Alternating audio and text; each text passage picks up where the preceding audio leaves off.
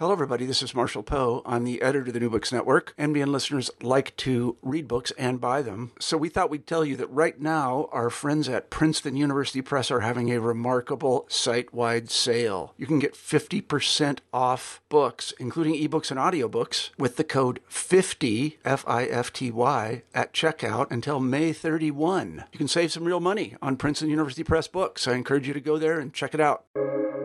Welcome to the New Books Network. Hello and welcome to another episode on the New Books Network. I'm one of the hosts, Dr. Miranda Melcher, and I'm very excited today to be interviewing Dr. Catherine Harkup about her book titled Death by Shakespeare, Snake Bites, Stabbings and Broken Hearts, published by Bloomsbury in 2020. This is, even from the title, right? You can tell that this is going to be an interesting book to talk about and to learn all about the kind of behind the scenes of creating the book. Because this really what this does is investigate pretty much all the different ways that Shakespeare killed off characters. And how did Shakespeare think about death? What was the context of the world and death that he was writing in? And how did we sort of end up with these plays with all of these very inventive ways of people dying and being killed?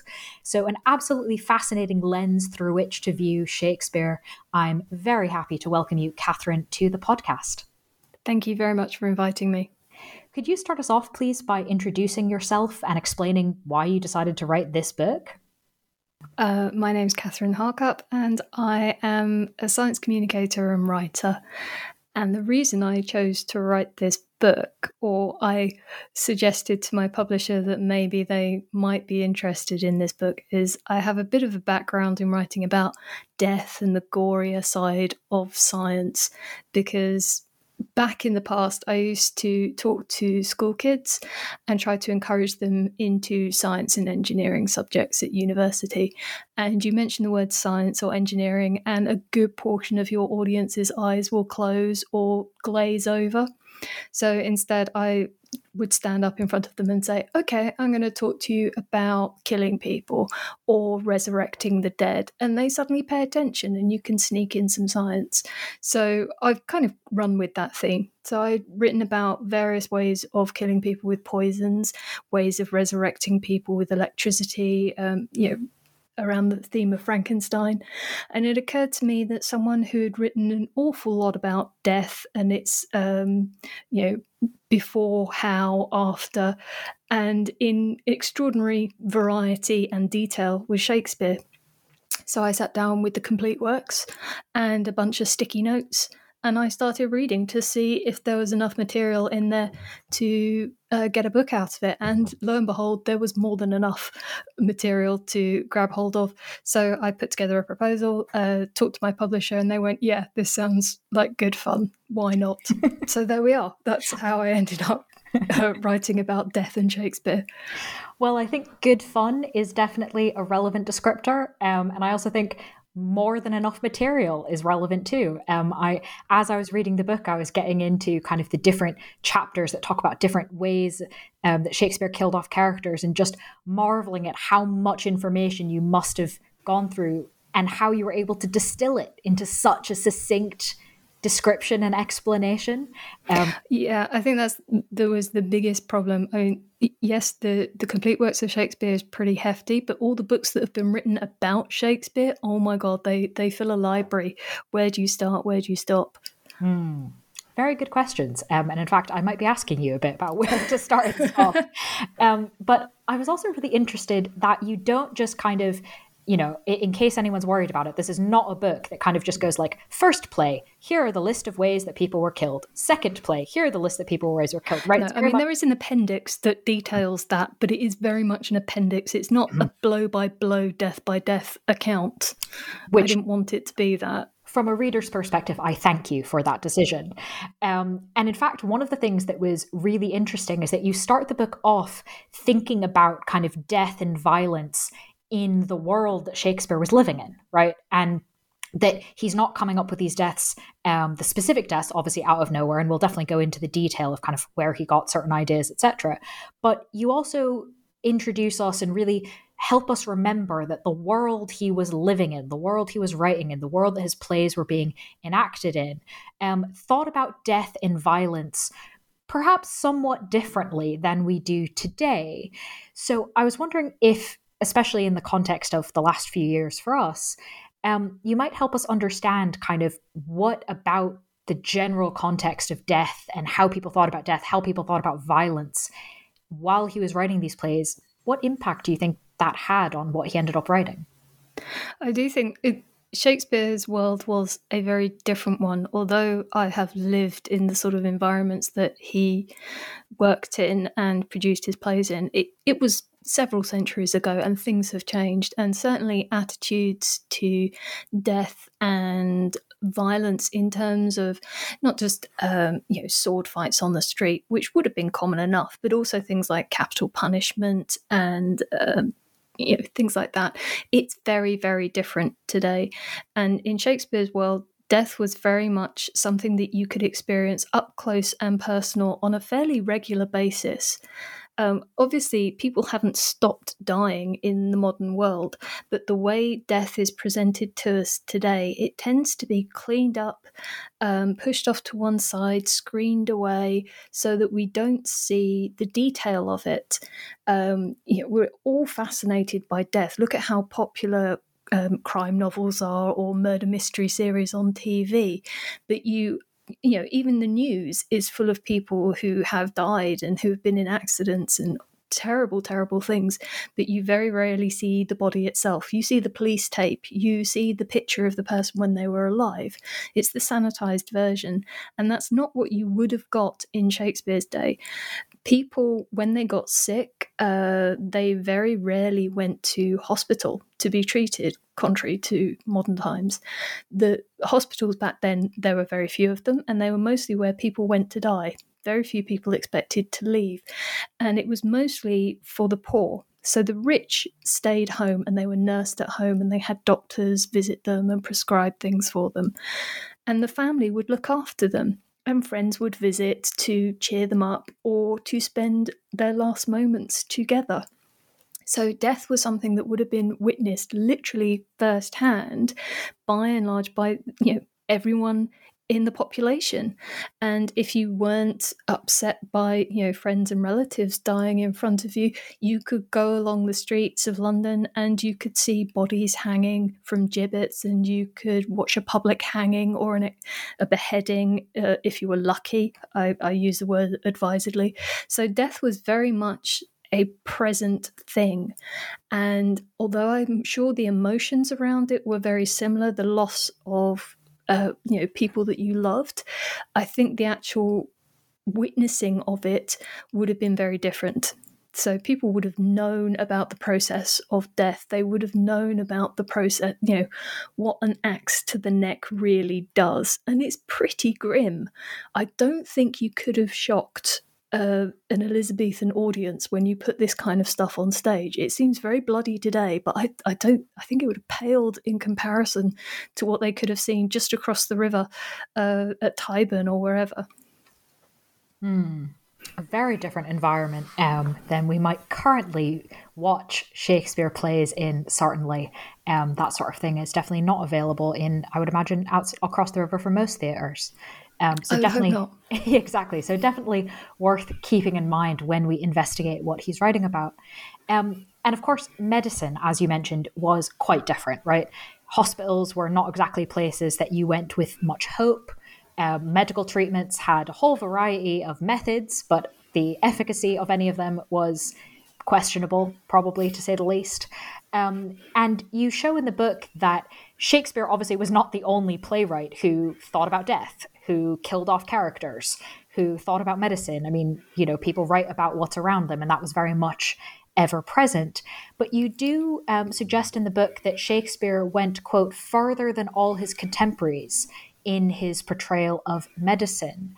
Do you have any ideas why Shakespeare seemed particularly interested in and invested in thinking about and portraying medicine and things like that on stage? I can only speculate, really, because we know so little about the author himself. But he does seem rather preoccupied with medicine. Certainly every play mentions disease at least, and every echelon of the medical hierarchy is represented somewhere in his plays and his poems, from wise women through midwives to nurses to physicians, apothecaries, etc., etc. They're all there. So I can only imagine, and they're there much more obviously than in his contemporary playwrights' plays. So if you read Ben Jonson or whoever, yes, they get a mention, but they're not nearly as common or as prominent as they are in Shakespeare's plays. And possibly he was just preoccupied with this. He had a son-in-law who was a doctor, so he had someone on hand who he could talk to about, the realities of medical practice and what might be administered to people or prescribed to people and how diseases might progress. So he had a kind of very close source of information. But he was certainly writing about the medical world before his daughter got married. So I can only imagine it was something of a preoccupation, perhaps about his own health. Maybe he was a bit of a hypochondriac. Maybe he was genuinely ill and worried about the state of his body. I can only speculate, but it is noticeable in his plays. And yet, despite that, one of the things that seems to be absent from his plays and his contemporaries is, despite the consistent mention of medicine in his plays, disease throughout really all of the plays, they don't talk about plague. Why not? No, the plague is, the word plague is used a lot, a plague on both your houses. It is used as an insult. And, the worst insult, the worst thing that you could possibly wish on your enemy. And I think it's possibly down to the fact that plague was just too awful. It was a grim reality that your friends, your neighbours, your immediate family could be struck down very, very suddenly and die very, very quickly from this truly awful disease. And it was ever present in London and sometimes out in the Shires as well. It was always there, and it seemed to have no explanation, and there was very little people could do to treat it. So it must have been a terrifying time.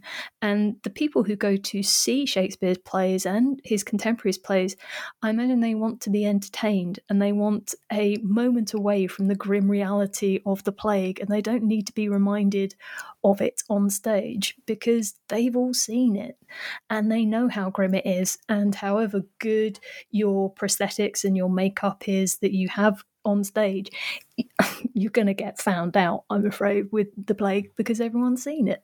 So I think it was just too awful. You just don't talk about this great awfulness that's going on outside the theatre walls. It's a bit of escapism. Definitely raises some interesting thoughts about how playwrights will deal with our current and last few years. I think it will be interesting, and I'm not sure it's going to materialise in the way that we think it will. I don't think there's going to be, gritty depictions of the reality because we've lived through it and we know what it was like. So why would you dwell on that? And who knows what books will be written about it in 400 years. Yeah. Well, so he doesn't write about plague. He does write a lot about medicine and disease. But of course, Shakespeare also writes about murder. And rather a lot of different kinds of murder. And again, you mentioned them in the appendices. But I wonder if you could tell us about a few of the ones you found particularly notable. There was one that I find particularly fascinating, which is the death of Duke Humphrey, which is sold to the audience very much as a murder. Duke Humphrey has made a lot of enemies. He's a very powerful, influential person, and to be rid of him benefits a lot of people. So there are quite a few suspects as to, when he's found dead in bed and people are looking at the corpse, it's not unreasonable to assume that someone might have helped him on his way, shall we say.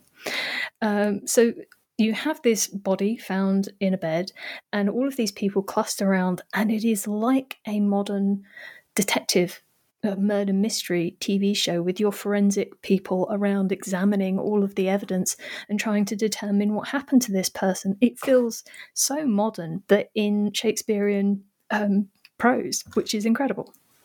So they look at his disordered beard and they speculate, was it mussed up because someone put a pillow over his face to suffocate him? They examine the colour of his skin to see if there might be signs of bruising, or he's not the right colour. They've seen dead bodies. They expect them to be pale, but his face is suffused with blood, so was he strangled? And the detail that they go into is quite extraordinary, and the back and forth between certain characters of, what about this? Oh no, I think it should be like this, or how about this theory? It is like a detective drama, except that everyone in the audience knows exactly who did it, because a few scenes earlier we see the guy plotting it, and of course, like any good murder mystery, the guy gets his comeuppance. Not quite in the way that everyone anticipates. He's murdered by pirates, but he does get his comeuppance. So I was fascinated by this death just because of the detail and the accuracy of description of a body within the context of Shakespearean language, and all of these beautiful phrases that he can come up with, but we're talking about a murder. It's incredible. That is quite an entertaining picture. Sort of everyone poking at the body and going, hang on, what's happened here? But doing all of that in Shakespearean language. Definitely a notable murder. In addition, though, Shakespeare obviously kills characters off in lots of different ways. And perhaps I'm probably not alone in often thinking first to his depiction and use in his plays of poison and poisonings. What's interesting to you about how he talks about and uses poison and poisonings in his work? I'm fascinated by poisons anyway, with my background in chemistry. So I find it extraordinary that some compounds in tiny, tiny amounts can be absolutely devastating to a body, but other things you can eat by the spoonful and you're absolutely fine. If not, it's essential to your health. So what those chemicals are doing inside your body, I find fascinating. So reading about poisons in Shakespeare's work I was there with lots of sticky notes. Anytime anyone's looking a bit pale, their food's a bit off, I'm there. What I found interesting about Shakespeare, this is someone who is known for his brilliant observations. People have speculated, he must have travelled to Italy to write so beautifully about, to set all of these plays in Italy. He must have spent time on board ship to know all the details of the workings of a ship. He must have known this, that, and the other. And, the amount of information that he accumulated and wove into his plays to give them life and detail and context and richness. But when it comes to poisons, he gets a lot wrong. And that's not a criticism, because it really doesn't matter. He's making this up. He can do whatever he wants. But he either names a poison that is a real poison. So he mentions ratsbane, which is probably arsenic, and wolfsbane and all sorts of other things. And they're real poisons, but then he never describes what that does to you or how it kills you. So he knows lots of names of poisons, but then on other occasions he will describe in great detail what a poison does to a person, because it's really graphic and it's really grim and it's a really appropriate ending for that particular character, and he won't name the poison. So it's very difficult. I don't think he knew an awful lot about poison, but he introduced them into his work anyway, because who doesn't love a good poisoning? And I'm sure the actors in his company really did appreciate it. There's no messing around with swords, no blood everywhere all over the costumes, and they get to be really theatrical and flounce about and have a really good death on stage that everyone pays attention to. Well, and as you point out in the book, and we've mentioned a bit already, medicine in this time period was already a whole bunch of different treatments, but not necessarily a lot of understanding about what was actually happening if you ingested this or attempted that. Absolutely. And the vast majority of things that were prescribed as medicines back in the day, we would now very much categorize as poisons and not to be consumed, definitely to be restricted and not for human consumption. So attitudes have gone a full 180 on those things. But I think he certainly did appreciate that things in small quantities might be beneficial, but in larger quantities could be dangerous. So, and he also appreciated that many plants had within them things that could be beneficial to health and things that could be detrimental, depending on the dosage, depending on the mixture and the composition that was prescribed. So he does have some understanding, usually within a medical context, but his details of poisonings not quite there. Interesting. Definitely interesting. So thank you for sharing that with us. One area, however, that you discuss in the book that Shakespeare does seem to not only know a lot about, but maybe have, in some senses, actually maybe a more current or more modern thinking on than perhaps his contemporaries does, is suicide. And I thought this was particularly interesting, given that we've kind of already discussed, like, murders done by weapons would have been super realistic because everyone knew what they looked like, whereas poisoning, there was a lot of mixed knowledge about what was actually happening, and then everyone was obsessed with disease, but Shakespeare was maybe a little bit more obsessed with that. And yet suicide in a lot of ways kind of seems a little bit different from those, and certainly Shakespeare's discussion of suicide definitely seems different from his contemporaries. So can you explain to us kind of what that difference is and what you think is significant about it? Well, at the time, suicide was a criminal offence, which seems ridiculous because that person is dead. How do you punish that person further? Well, you would punish them by not burying them in consecrated grounds, which had significant implications for their soul. And you would also, because of the criminal system or the punishment system at the time, because this person had committed a criminal offence, all of their possessions were forfeit to the crown. So the family that is left behind, not only have they lost a loved one, but they've also lost any of their belongings, any of their money, any of their estate. So it was really a terrible punishment that was inflicted on suicides, even though they're no longer here, no longer with us. But Shakespeare doesn't seem to take that kind of attitude, particularly in the case of Ophelia. This is clearly a woman who is very, very upset and very mentally unwell.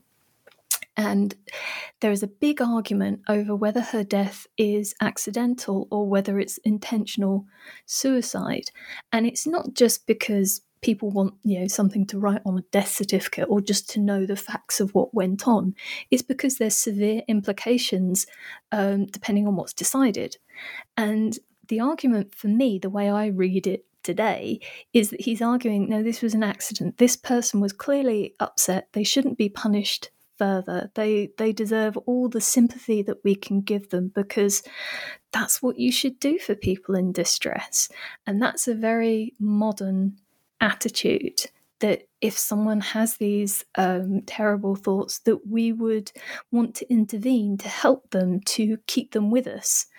And it's always tragic, particularly in Shakespeare, because these people who feel that they're at the end of their tether, there is nothing left for them, after they do this terrible, terrible act, things do get better.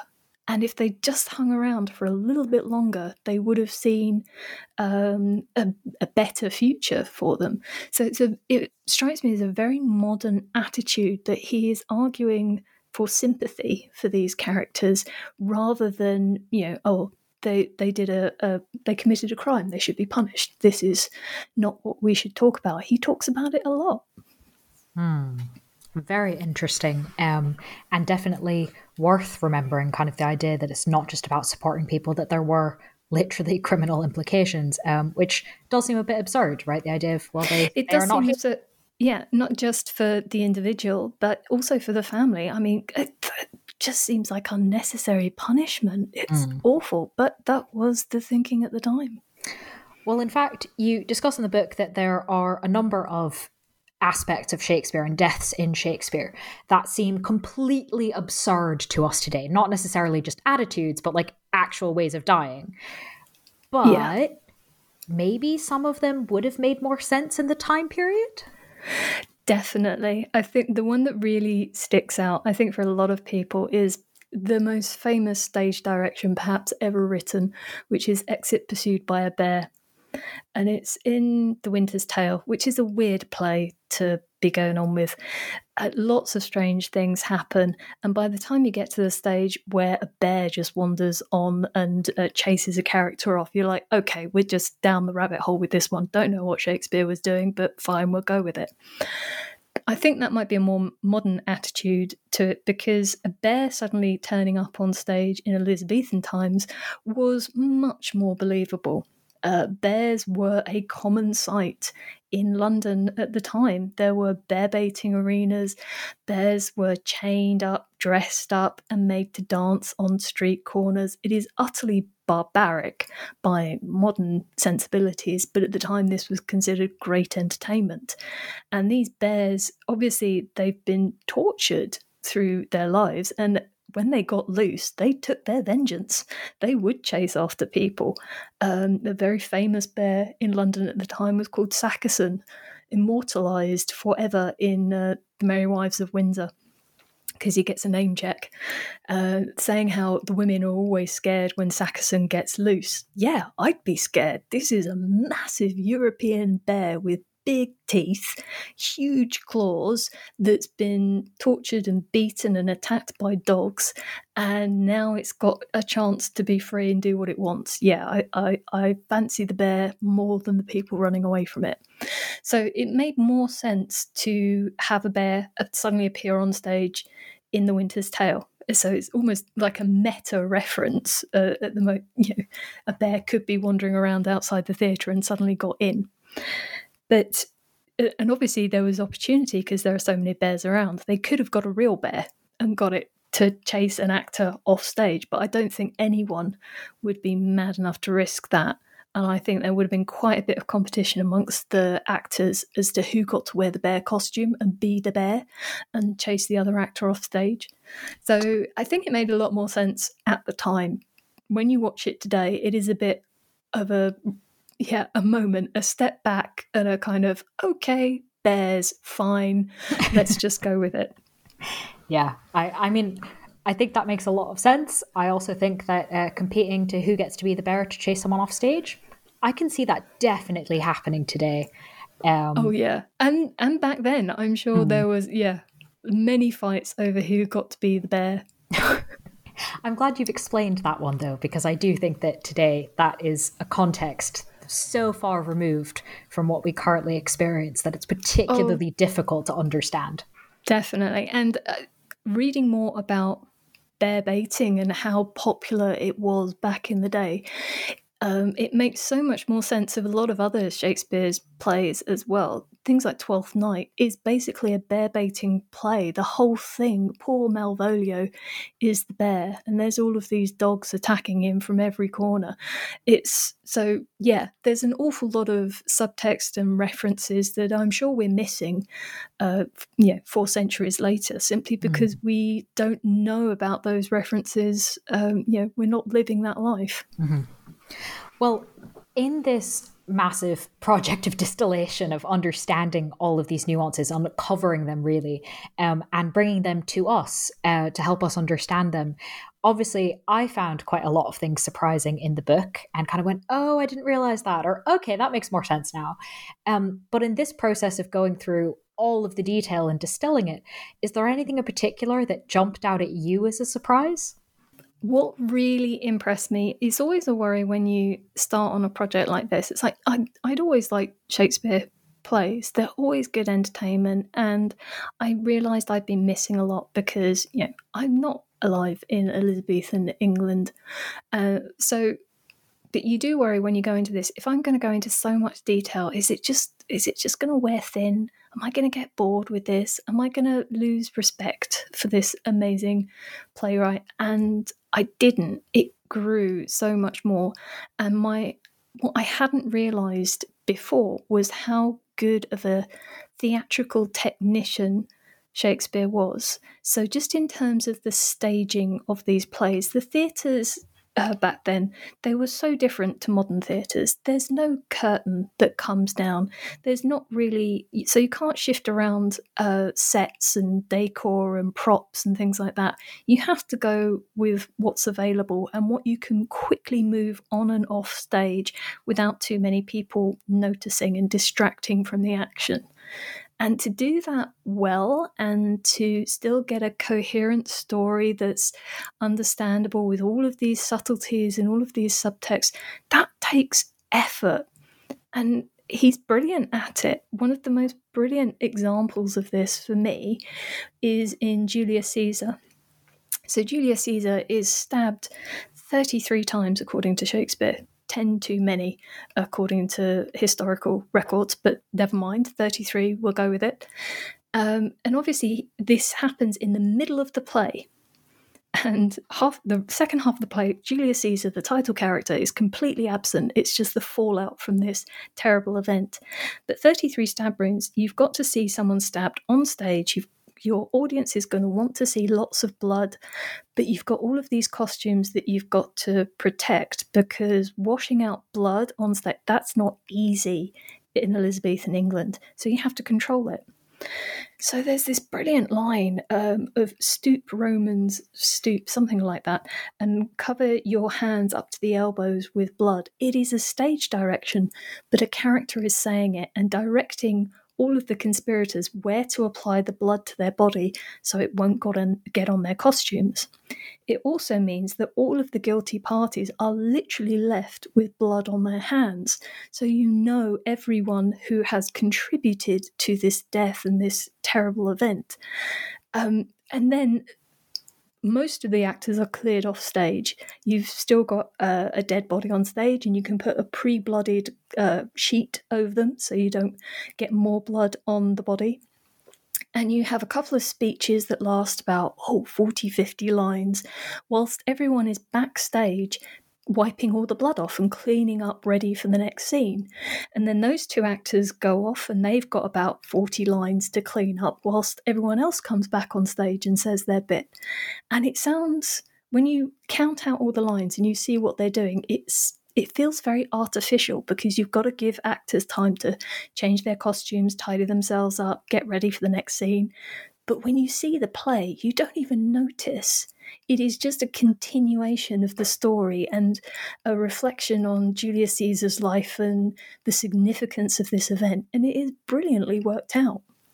I'm really glad that you mentioned that example, because I also found it really interesting. One of my earliest exposures to performing Shakespeare was, in fact, doing the Mark Antony speech. And it was really interesting to, on the one hand, memorize all these lines and see all of these different references and learn about what they all meant, but then also to perform it and go, wait a second, this whole thing actually can be done with essentially 3 or 4 people. And kind of coming in and out. And wow, what a difference between what's on the page and how it's actually acted out. So in a very small way, that was one of my first introductions to Shakespeare. And reading in the book this detail about the counting of the lines and how long it takes to wash things off and versus putting blood on, etc., was a really fascinating kind of insight into the behind the scenes, really, of the play, but also kind of imagining what you must have been doing, kind of sat there counting out the lines and figuring this out. Yeah. Well, I'd love to. The book obviously came out in 2020, so it's very much available for people to read and get into those appendices if they want, or read about different poisons that he may or may not have described accurately. But presumably you are not still sat in the archive reading, counting lines and reading about Shakespeare's poisons. Or maybe you are. Is there anything about your current work you'd like to share with us? Currently, I have just finished. It's just been published. I've done a similar thing to what I did for Shakespeare. May he forgive me. I apologise. And I've now done it to the world of James Bond. So I've looked through the science, the tech, and a lot of the deaths or near deaths in the James Bond universe, and explored the scientific implications and context of what's going on in that world. Fascinating. All right, then. Is there a next project or something you want to work on after you get a bit of a break from this that you'd like to tease us with further, or should we go off and read about Shakespeare and James Bond? I'm at the stage of needing to lay down in a darkened room for a few months to recover from it all. But that's after a very good stage. So many ideas. I don't know what I'm going to get to do next. Amazing. Well, it will be very exciting for us, I'm sure, when we find out. And in the meantime, we can obviously go read your current book about James Bond, but also read the book that we've been discussing, which again is titled Death by Shakespeare, Snake Bites, Stabbings and Broken Hearts, published by Bloomsbury in 2020. Dr. Catherine Harkup, thank you so much for being with us on the podcast. Thank you very much. This is great fun.